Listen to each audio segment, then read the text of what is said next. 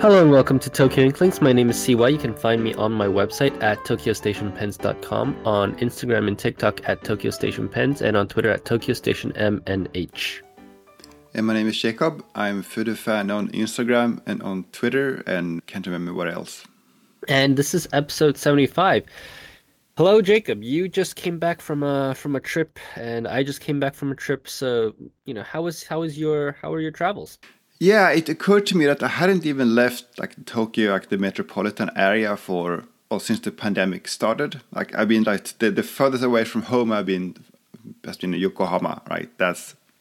So I hadn't been traveling much. But yeah, I went back home to Scandinavia, which was nice, except for the actual flight, because normally when you fly from Japan to Scandinavia, the flight path is a little bit over northeast China, but then almost all of it is over Russia, right? You're flying good 8 hours over Russia, but for obvious reasons, you gotta avoid Russian airspace now. So the way you have to fly is from Japan, basically straight up, avoiding Russia all the way up to Alaska, and then once you get close to Alaska, you turn and fly over the Arctic, over the North Pole, and you touch Greenland, and then you go down to Scandinavia. So that's a good 14 hours and pretty exhausting. Yeah, that's a real trip out there, and it's also one of the reasons why I'm trying to avoid going to Europe. I would really like to do a European show um sometime soon. Probably not this year though, that's one of the very reasons. It's like 20 hours now to get to Europe. And then the other reason being that most of the European shows are one-day shows. But going back must have felt good. I mean, it's the real winter there, right? Yes, it's real winter. It's a bit of a bit of an energy crisis going on. So people are not turning up the heat as much as they did in the past. So it's twice as cold Yeah. for that reason. But yeah, it's also nice to be back and stocking up on salted licorice and Nordic keyboards. That's usually what I have to bring back to Japan. Oh, Nordic keyboards, computer keyboards? Yeah, so there's this special layout called ISO Nordic, and my brain is hardwired. I cannot use any other keyboard, so I have a half dozen of them, but I use them up, so I need to stock up every few years. Yeah, when I worked in the office, I also used to bring my own keyboard in, and then I would make the IT guys change the keyboard layout for me on my laptop because that's sometimes on the work PCs that's a hard-coded thing. Like you can't change it without administrator uh, authority. So usually my first few days at a new job would be, back and forth fighting with the IT guys because they'd be like, "Oh, I don't know how to do it," because nobody else, ever has done it before or asked to do it. And then I have my keyboard, and of course, I go for the most annoying, clickiest ones. So yeah, in the office, all you hear is me going click, click, click, click on my mechanical keyboard. Yeah, I'm at work. That's fine because it's kind of noisy in general. I find that Yeah. clicky keyboards blue keys are a bit controversial at home. I have my favorite keyboards are the blue switches. I am not allowed to use them at home. Yeah, the boss, the HR won't let you. Exactly, it's stricter rules at home. Yep. Yeah, that's just the way it goes, right? Yeah. Um, for me, I also came back from a different show, but I flew the other way, Jacob. I went to the California Pen Show. And this time, that was in LA. It used to be called the Los Angeles Pen Show, which was a very vintage show. But now it's rebranded, or not rebranded, but it's actually run by different people under the new name California Pen Show. Just to make sure I understand, so is this really a continuation of that show? I mean, is that old show no more, and this is just a new name, or is it possible that in the future you will have both of these shows? Yeah, so the Los Angeles Pen Show, um, is owned. I mean, the name is owned by somebody else, so ostensibly, there may be a future iteration. This year they were not on, because I think they also felt burned, but but it is possible that they might run a show out of spite. Or I guess the California Pen Show was born like that, in a sense as well, to accommodate for what was really lacking at the previous Los Angeles Pen Show. But this time it's run by Frank from Narwhal, and also from I think Mario. I'm not sure where he's really from, but I have to say this is a pretty well-run show. No complaints except for the first day, but it was a good time. And I want to talk about this because originally I wasn't planning on going to the show, but Style Art asked me, "Hey, are you going to the new Los Angeles Pen Show?"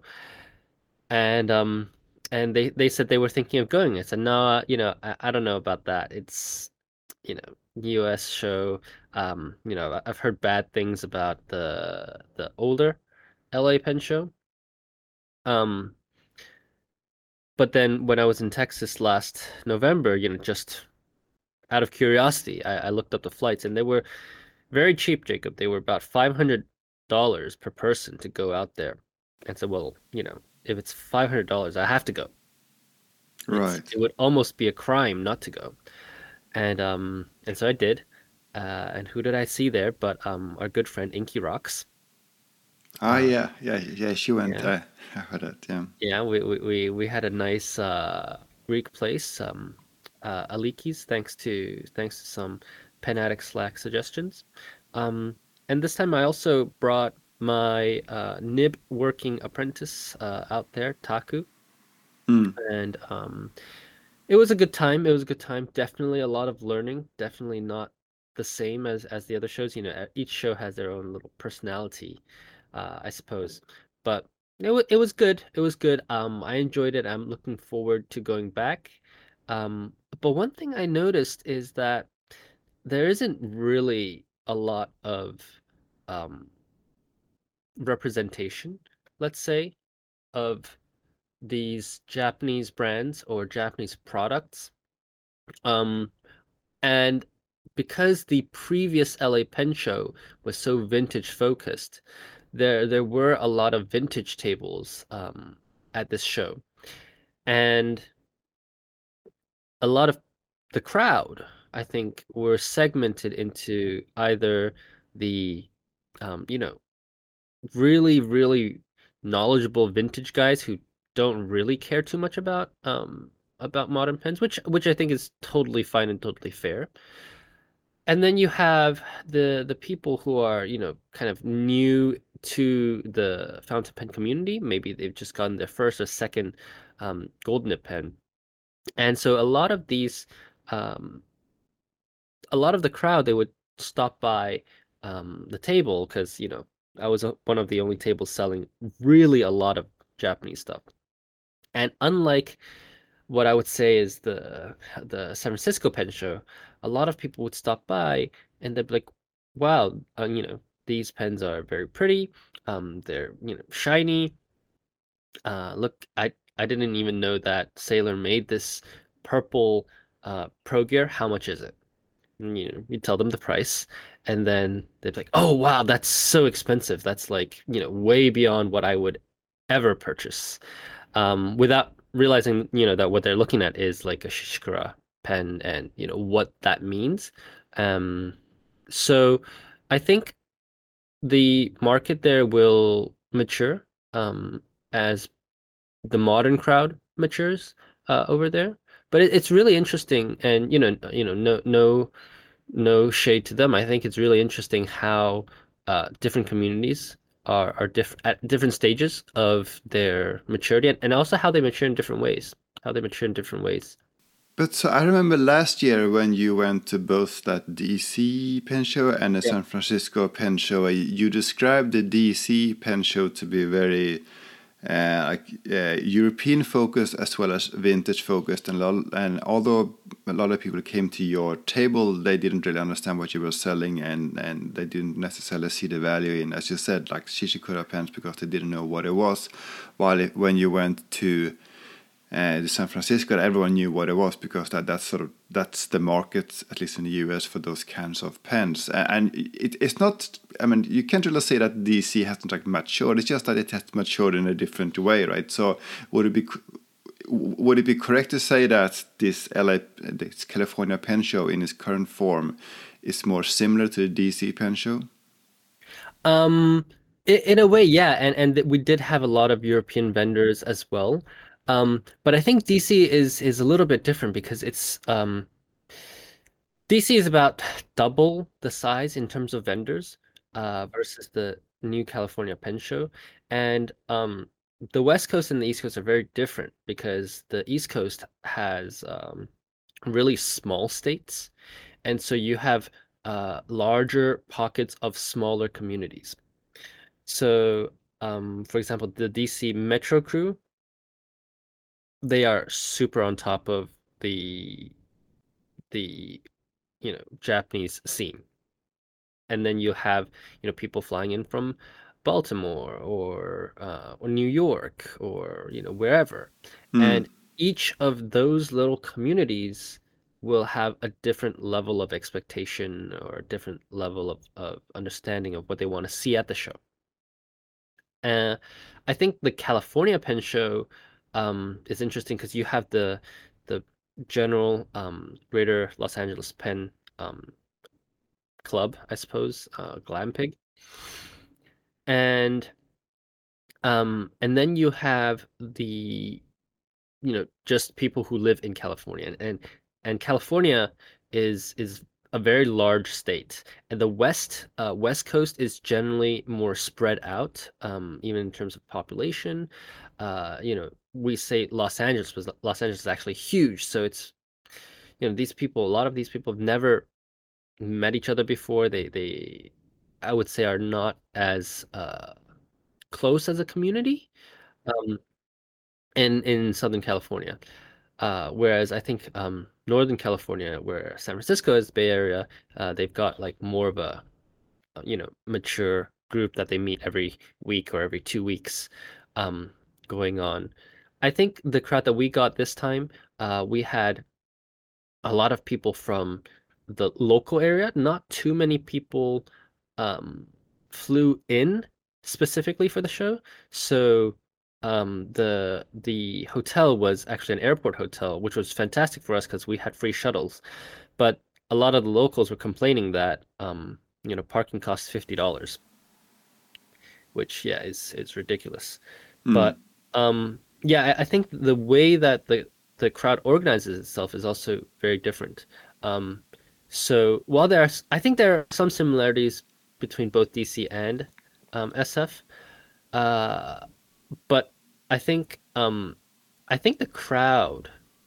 It might not be the crowd. It might be the layout. The Mm, layout of the show meant that you had wider walkways, and it made it much more pleasant to be at the California Pen Show, to be honest. right. Yeah. But speaking of DC, I did look up flights just to see whether going would be a possibility. The organizers sent me an email, saying, we knew that you were really busy. Would you like to come back? But let's talk about these flight tickets, Jacob, because flying back to Europe, it must have been pretty expensive too, right? I mean, going to DC this year would cost me double of last year and be Yeah. about $3,000 a person. Yeah, I mean, up until now, I have never been particularly motivated to learn about this whole thing about like flight miles and optimizing my points, because I just haven't been flying enough to do that. But now the prices are so high that I'm starting to think that I need to get one of those like Japan Airlines mileage cards and try to optimize it so that I can get a more reasonable price next time. It's really expensive. Yeah, and I mean, things are getting wild. I do hope that they'll die down and, um, I know that a lot of people in Japan have expressed to me that they want to, get out to shows, and particularly the San Francisco Pen Show. So, for example, somebody like Hiroko, we've got a lot of customers there. We always talk about it, and and it's a known quantity. There are more Japanese vendors there, for Mm. example. So for her, it's like the show to be at. Speaking of then, going back to the maturity of the market, I think it's also very important what kinds of vendors show up.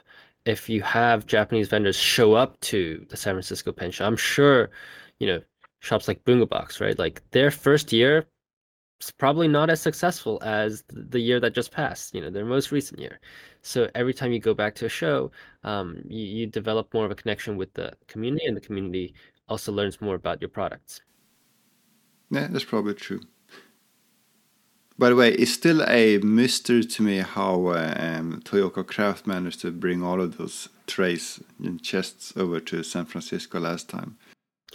I asked him about that, and he said that he actually shipped most of them to a friend prior to the show, and then he filled his suitcase with the smaller trays.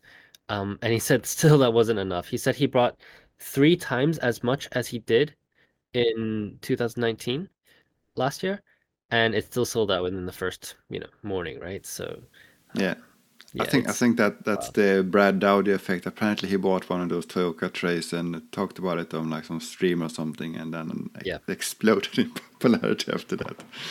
Yeah, I mean, last time he said he also sold out in a day, but this time obviously bring 3 times more. He thought he would be able to last 3 days more, right? But not to be the case. Not to be the case.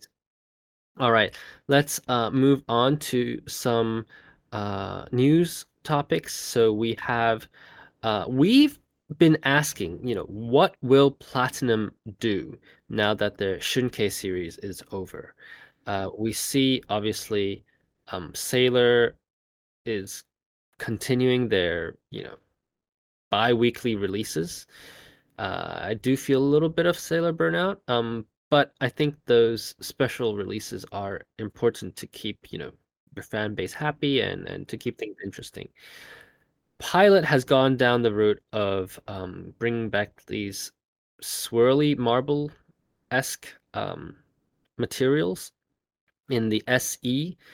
Uh, but Platinum has been slowing down for a while after their Shinkei series. The last two of their Shinkei series, I would say, are not the most successful. The Kinshu is still in many, many stores. The Shiun was not sold out for a long time. So the Shinkei series right off the coattails of the Rokka and the Kunpu. Yeah, those two were the biggest hits, right? And you still to today you find this Kumpu on like Mercari for like 80,000 yen. That seems to be the biggest hit of them all. Yep. And so we were wondering, what's Platinum gonna do to kind of spice up their offerings.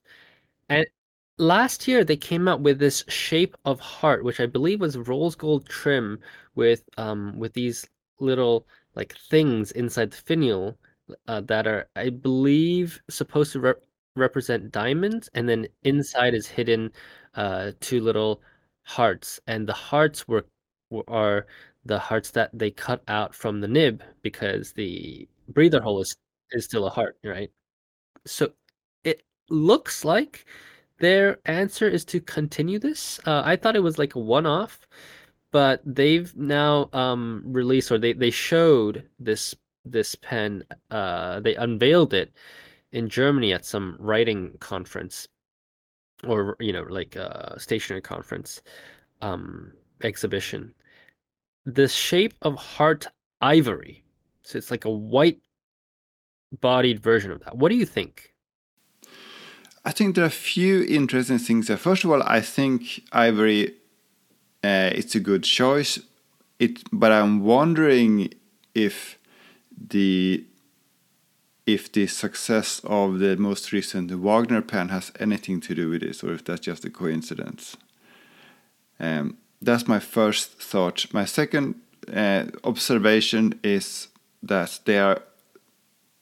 I'm not sure if this is meant to be kind of marketing or if they're being sort of honest about it, but they are apologizing that they can't make many of these because they're difficult to make. That's like the third line in the Instagram post.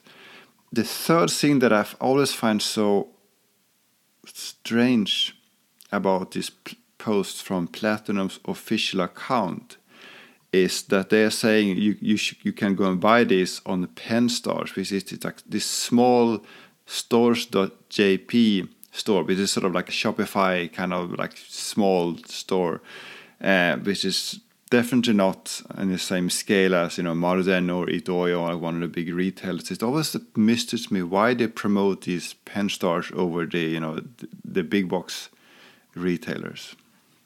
Yeah. The Penstars, as you said, like they have a good social team in China, right? But the Penstars, they're not what I would call social media rock stars. And neither do they really. I don't think there's even a lot of communication within them. Obviously they're a small company. They're the smallest of the three major pen manufacturers. We said before they're a private company, which I think is still very, very impressive.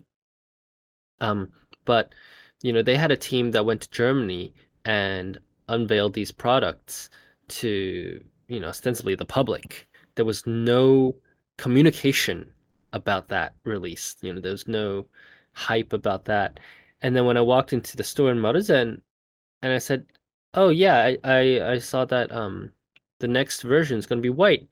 And the sales lady for Platinum, the one that's, seconded from Platinum, she's like, "Wait, how did you know about that?" I was like, "Oh, well, it's on social media." Right? So, That's so Platinum. yeah. So it's really interesting, the way that there seems to be no real communication about that. About the pen itself, yeah, I think the white will appeal, but I don't think that this can be, Platinum's answer to the market. I think it's cool, but for how long can you do the shape of heart? I mean, you're gonna do them in all of the different colors. Are you gonna stop experimenting with shapes and with designs? Uh, I think this is an intermediary step between the Shunkei and their maybe a new series. Shunkei, I think, worked really well because there was such a storytelling aspect to it as well, and people wanted to collect the series. Whereas I feel like the Shape of Heart, it's really like a very specific time. And not only that, we talked about this last year, but they missed the timing to release this pen again. Yeah, that's true. That's a bit of a bummer. Like they needed to announce this pen in January so they can sell in February. Or Christmas, right? I mean, I think this is a great Christmas pen. If you release this in November, people would be buying this up. But March? I don't know. I just feel like it's such a waste of that potential. And I feel really sad about that. So, hopefully we'll see something really, really new next year for the 3776, or maybe even this year in the summer. But I think we're still waiting for that answer. Yeah, and we're also waiting for them to roll out the new nib on the more models. We were told that this is going to be the year when they roll out the new nib, and yeah, that hasn't happened yet. We know that Morizan has several Platinum pens planned this year, so we'll see if any of those have the new nib. But yeah, this pen is a bit of a sort of safe bet, a bit conservative, but I do think it's more appealing than the previous Shape of Heart. Yeah, and I would buy this pen over the Kinshu, for example. But I think it's a nice pen with a boring story. I think that's true. Yeah, you're right about that. That for each of the Shunkei pens, there was a little bit like, what does this represent? Right, this is like the moonlight over Fuji or something like that. Yeah, and you got like this little card with it, you know, you got an explanation. And they used to do other things as well. They did the lakes, the Great Lakes. That was pretty popular as well. So, you know, I do wish they brought that back.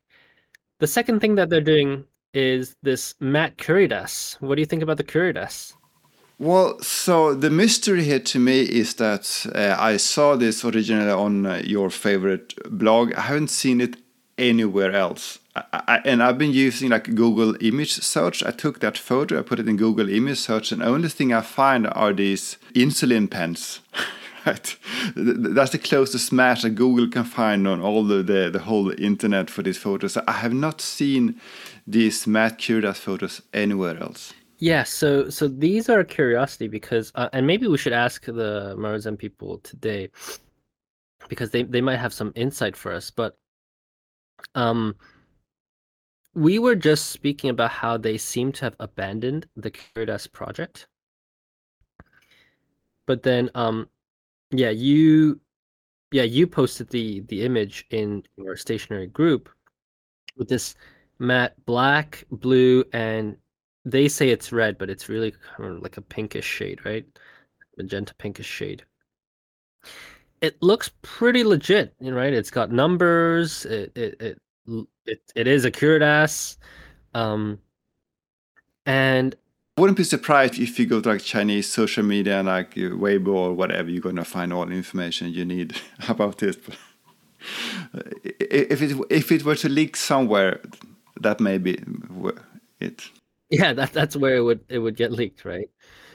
But you know, while we were talking about how, you know, the Curidas wasn't the most successful model for them, it doesn't look like they've actually improved the Curidas itself.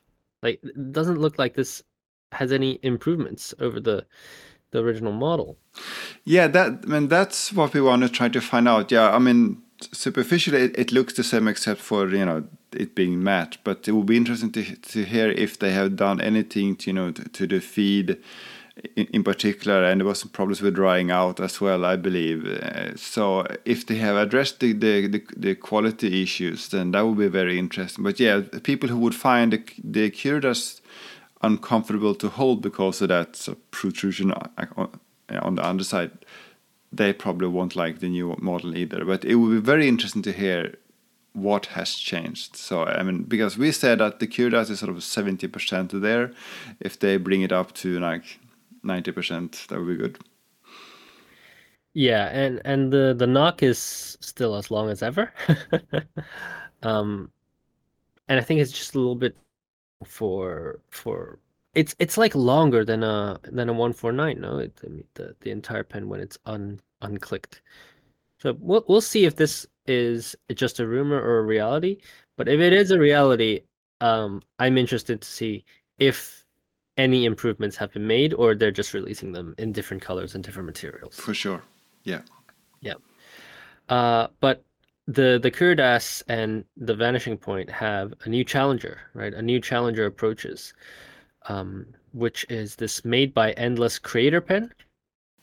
Yeah, I saw that. It's been a lot of hype. Yeah, so I think a few weeks ago they released on their Instagram this like teaser video of a new and cheap click or knock fountain pen, and it looks interesting. It looks a little bit, I mean, I feel like the what you pay is the quality that you get on this pen. I haven't seen it in person, but from pictures, that's what it looks like. But I'm curious how their mechanism differs from the others that are out there right now. So you have the pilot version, which Moonman has also copied, and then you have the Curidas, you have the Lamy ones, which are twist, and I think Stipula also did a twist one there. You also have, and this is, I think, a bit hilarious, you have some Chinese clones of the Curidas that cost a fraction of what the Curidas cost, and apparently, based on reviews I've seen, works more reliably, works better than Cure does. Yeah, well, you know what? I'm not surprised about that. I'm not surprised about that. Um, but I think, yeah, it'll be interesting to see where this leads. And maybe it's just me. I'm not really a click fountain pen person, but we'll see if there's any evolution in the market segment as well, or if it's going to remain in that kind of sub 150 to 200 dollar mark. Because I think as you go up into the higher range, people want to have something more substantial. They want to have a bigger nib, for example. You know, is it possible to get a huge nib in a retractable fountain pen? Yeah. I don't think that necessarily something people want. I mean, people are paying a lot for some of the fancier capless limited editions. So I think that could work. But yeah, you want something with a bit more quality feel to it. Maybe they have a winner here.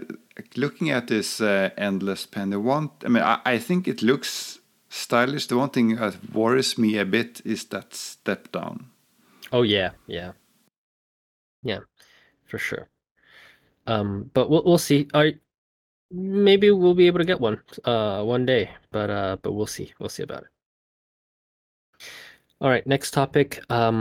We have some Sailor news.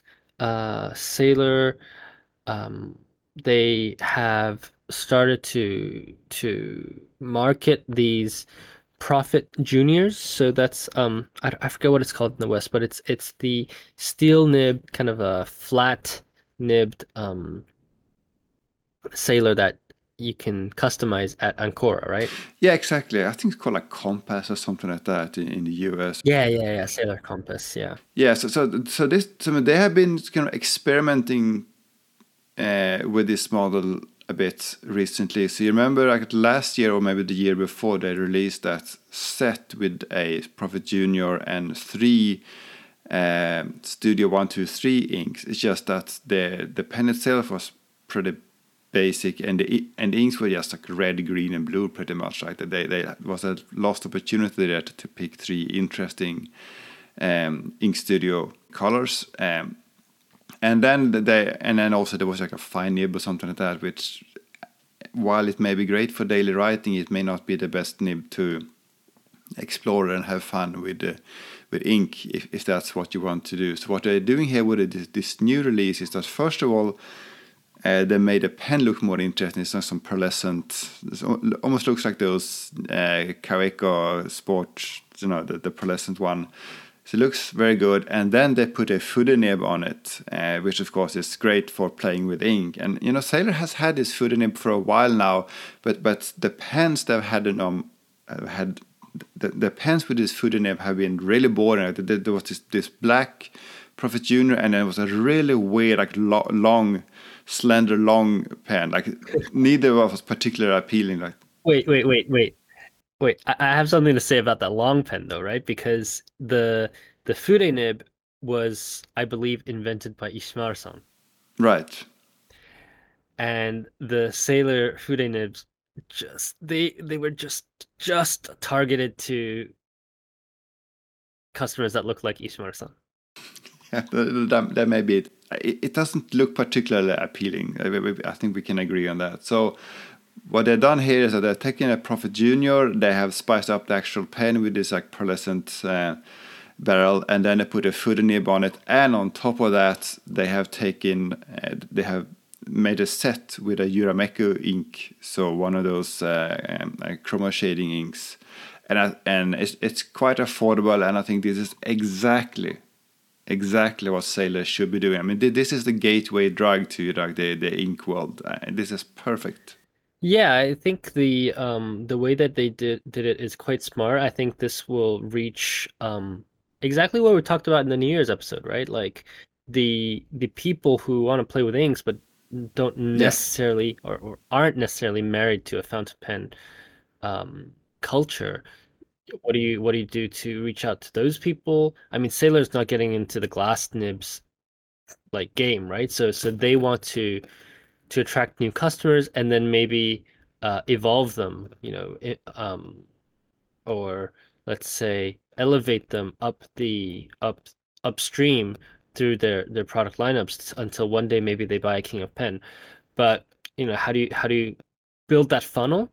And I think this is a good, first step, baby steps into creating that funnel, which will undoubtedly be a multi-year um, exercise.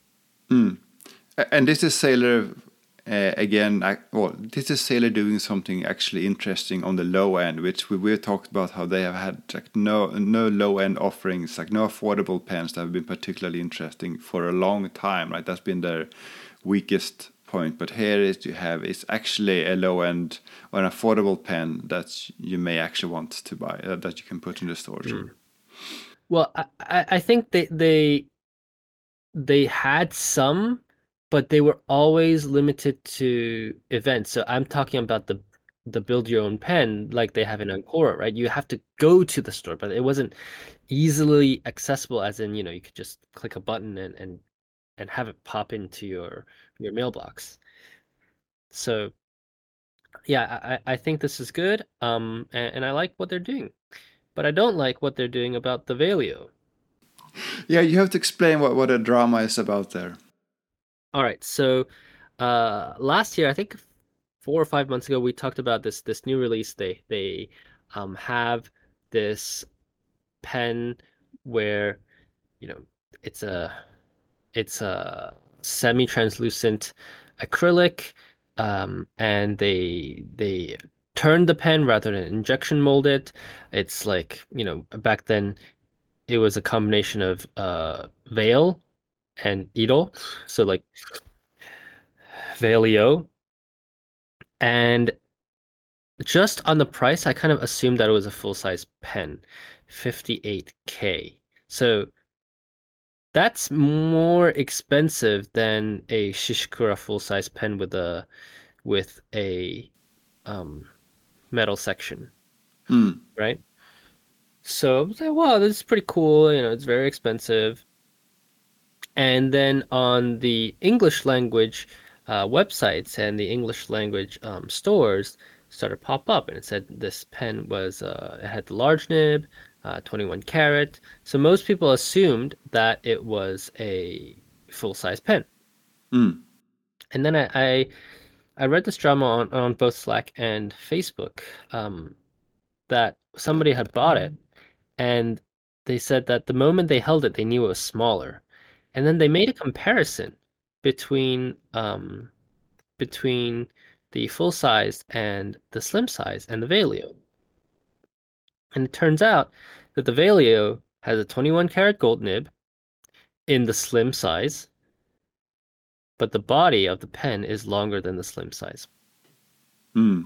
So it's uh it's a challenging time, I think, or it's a challenging situation for Sailor because I think on the Japanese websites it said the slim version, but when they write this, it's always in the fine print.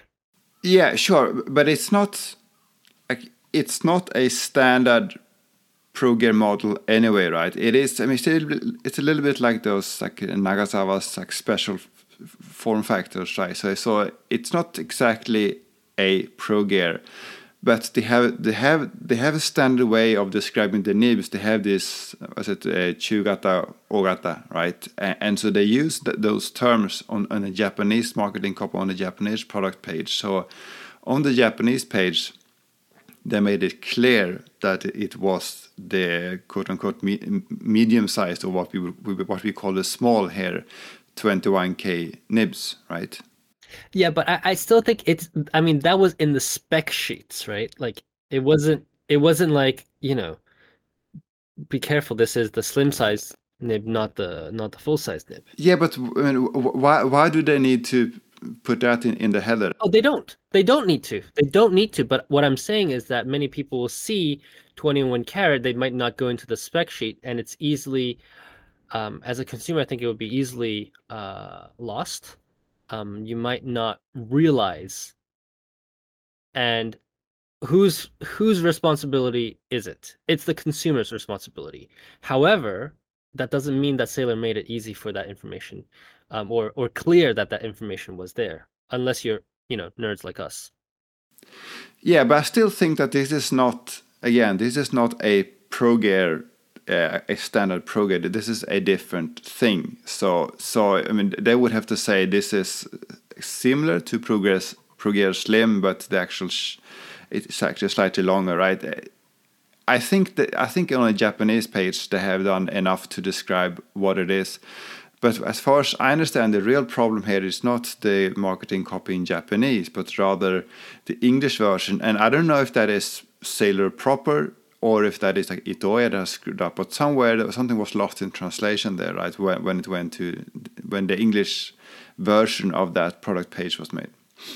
Yeah, and from what I understand, Sailor gave the U.S. market the wrong information, and before we go on to what I want to say about how they reacted or how they should react, um, I think that them not making it in a standard Pro Gear shape, like size, because the shape is the standard Pro Gear shape.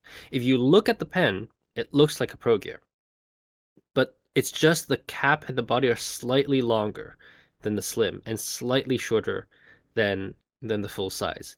And I think that's weird. I think that's weird that they made this strange in between size, and the hardware that they use, except for the cap band, is exactly the same as the other ones. But why did they do that? Yeah, I don't know what the reason maybe, but I don't. I mean, I don't think that there is some kind of devious plan here to like fool the customers by making something slightly different. They may. I So agree. yeah, I so agree. I don't think there's any problem with that. And Sailor has a history of making all kinds of form factors. Again, I go back to this in a Nagasawa pen that looks slightly different as well, and all of these pens with urushi that they make now. So I don't think that's a problem. And also, I wonder how many people actually know or care about the nibs. I can imagine a lot of people buy these and don't even know what we're talking about, because also one thing that people might not realize is that we talk about the Sailor's small nibs and Sailor's large nibs, and uh, it's not the same thing as like a Jova number 5 and Jova number 6, where the difference is quite stark when you put them side by side. The difference between Sailor's so-called small nib and large nib is more subtle than I think most people realize. That they look almost the same side by side. I can put a photo in the show notes, but there's not a big difference. No, it's definitely hard to see in pictures. If you see it in real life, it's more of a difference. But I think going back to when Plus invested in Sailor, and remember they had the lineup cleanup.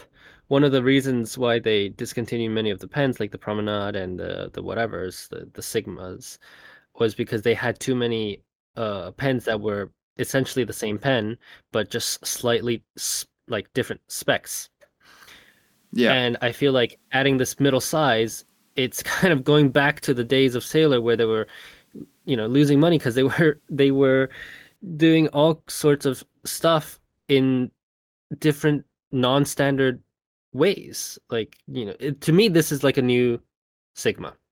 Yeah, but from Sailor's perspective, what is new, what is different now is that previously they were probably stretched thin because their manufacturing capability was very limited. One of the stated goals of this new Kure headquarter, new factory that we talked about, is that now they have much better capability to produce all kinds of models and produce them at a higher volume. Now, from a customer's perspective, that doesn't really matter, right? You still have a bewildering number of pens, but from Sailor's perspective, they now have the capability to do this in a way that wouldn't strain them in the same way it did before. I think that's fair, and I think you make a good point. Um, I think what's going to be really interesting is, will they make more pens in this shape, or is this just going to be a one-off shape to the Valio?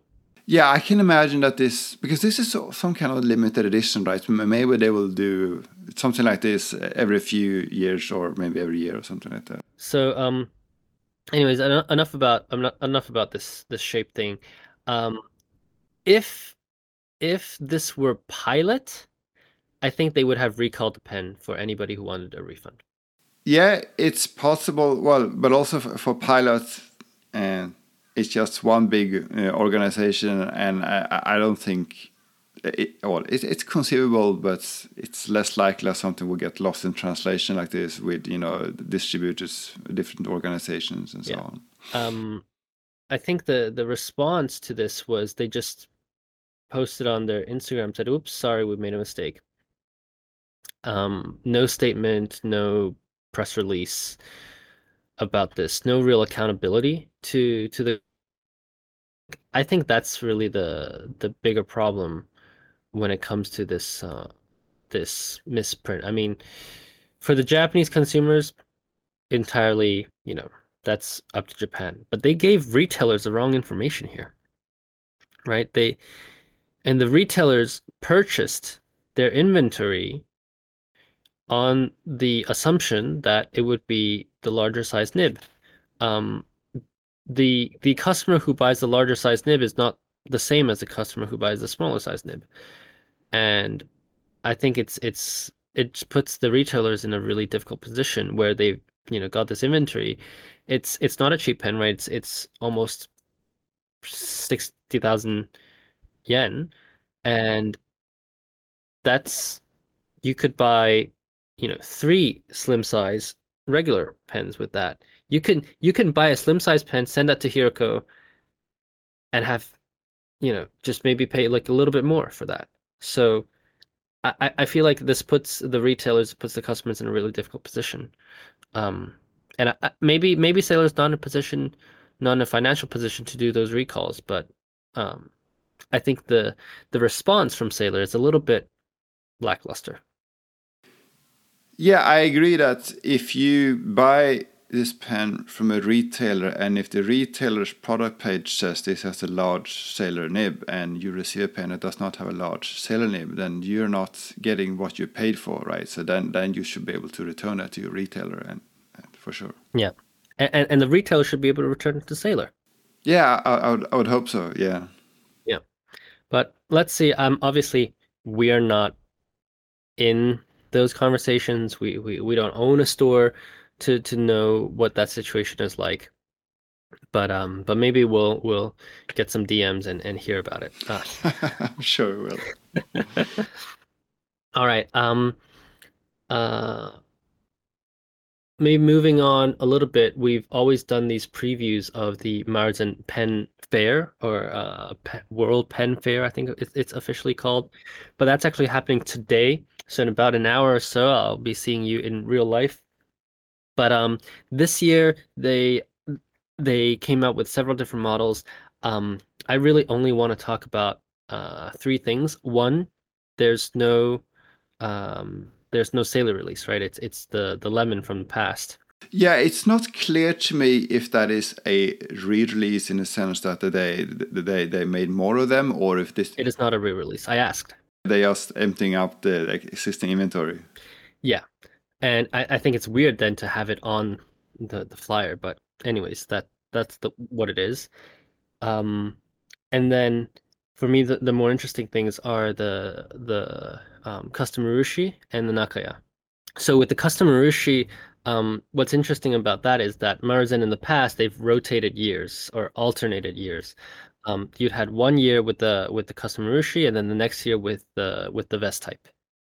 Well, to be fair, they haven't done this. I mean, you made it sound like a long tradition. We're only talking about like 2-3 years here, right? But it's like 6 years, right? So they did two vest types.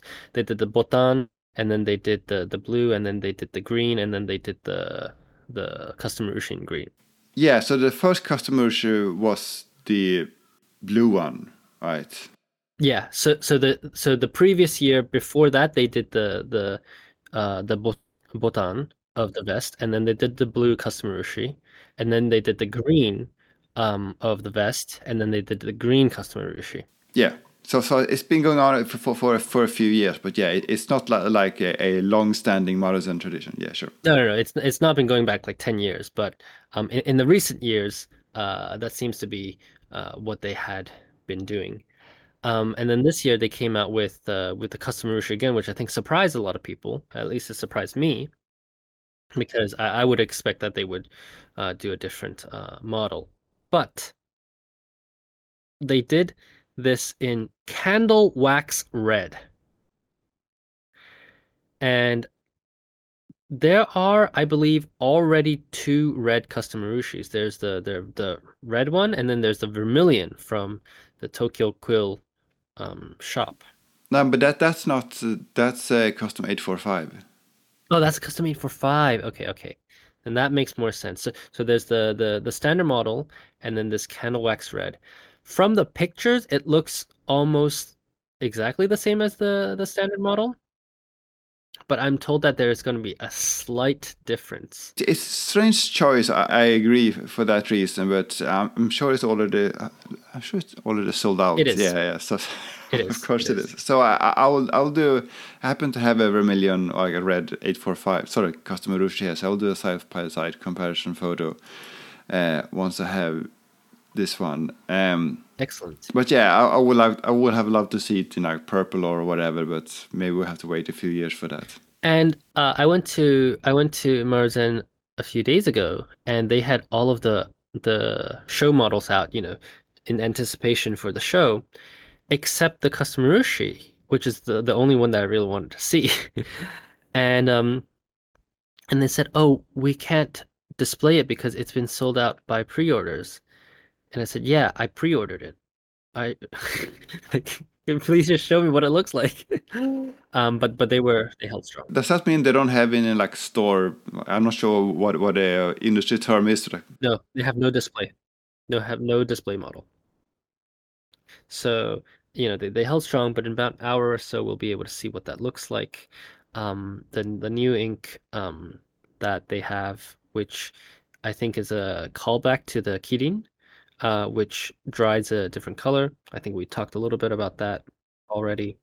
But yeah, I think it's going to be a fun event. It's not really a pen show, but it'll be a fun event. And it'll be good to see everybody. yeah, for sure. It's always. I mean, before Tokyo Pen Show, this was sort of the main event of the year, or rather, like there was this 2 weeks where so you had Maruzen and then you had the old Mitsukosho Fair, right? So those 2 weeks were sort of the peak of the pen year. And then now you have the Stationary Stars, whatever they're called, terrible name, store that's hosting, or it's kind of taken the place of that Mitsukoshi Pen Fair, but in a different flavor. So much more. Are they doing anything this year? They Because are. last year they announced some event like to compete with Maruzen as they always did in the past, right? Is that the case this year? So I think the dates are a little bit different. But they are doing something this year. Let's see. It is. Uh, I'm just checking the dates here. Um, it's from the 15th to the 4th. So in 2 weeks. So they've moved it out 2 weeks now, so not directly in competition. But what I find really interesting is that um, I think Maruzen, they just have the same people come every year, right? Ohashido, uh, you know, some wood turners, Hirai, and that's it. But Stationary Stars, I think they're a little bit more interesting in that sense because they're actually getting um, people who are really I don't want to say like I don't want to say like you know hyped up right now, but they're trendy, right? So you still have these wooden pens, and the first ones they release are these wooden pens. So that they have Toyoka Craft, um, they have uh they have Loretts, which I think is really interesting. They have some accessory brands, but the ones that I want to talk about is they have Ken, so they have the Ink Advisor Ken. he's everywhere. He's always at any event that has any kind of ink theme to it. He's there. But they also have Nagahara-san, Oh, that's a good idea. and they have Kyomaru, so they have Drillog. I just think it's interesting that Nagahara-san's choosing then to go to Stationary Stars rather than Maruzen, because Maruzen usually they had somebody from Pilot or from Platinum, and it's more like industry, like really corporate kind of style relationship, whereas Mitsukoshi and Stationary Stars, they feel like they're more open to, looking at the community, looking at people who are popular and in demand rather than, focus strictly on that relationship um with the manufacturer. It's a little bit similar to those Tono and Limbs events where there's certain people that go to all these Tono and Limbs events. You have Ken again, you have Drillog, you have various ink manufacturers. That's sort of a different type of events, but yeah, you have the same ones over and over. But there's definitely an audience for that. Yeah, and I mean, apparently that audience is us because we go every year. Yeah. But but I think it's good because in the past, Mitsukoshi and Maruzen, they didn't really feel like they had different personalities. You had, Eboya going. And that may have been also partially why the Mitsukoshi one wasn't really as successful. It was sort of another Maruzen event 1 week after Maruzen where everyone had already spent their money. Right? Exactly. But I think this is actually good for that very particular scene. And it's good that they spaced out this year so that it would be even better if it was in April. Yeah. So just one criticism of the Maruzen's event, and this is something that Alessa has mentioned several times, which I think is true, is that all of the pens sold at these Maruzen events, they're quite expensive. I'm looking at the lineup now, and the cheapest one you can get is the Eboya for 52,000 yen. Right? And then it just goes up to hundreds of thousands of yen, which, I mean, that's probably right for that audience. But if you just, getting into fountain pens, this is not an event for you. Yeah, yeah. And the other pen that I said that I wanted to mention is this Nakaya pen in Piccolo, and they have the Maruzen Owl as a roll stop. I think that is an adorable pen. And apparently many people agreed with me, so they are producing more, I think, to be released at the end of the year.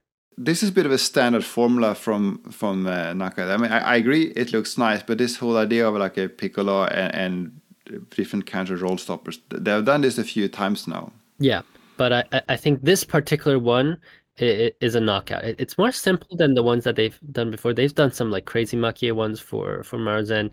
This one is simple, but the roll stop is symbolic. It's meaningful. I would love to see a Kirin one, for example, to represent the Nihonbashi Kirins. But the owl is very symbolic to Maruzen, and I like the story behind that pen. I think it's really special.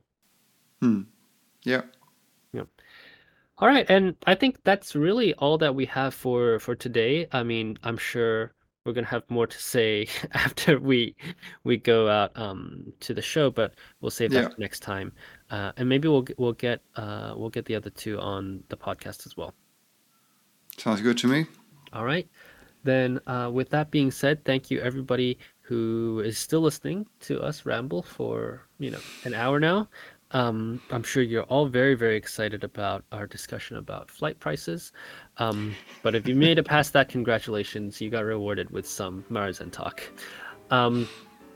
My name is CY. You can find me on my website at tokyostationpens.com, on Instagram and TikTok at tokyostationpens, and on Twitter at tokyostationmnh. And my name is Jacob. I'm Fudefan on Instagram and elsewhere. All right. Thanks very much. Bye-bye. Bye-bye.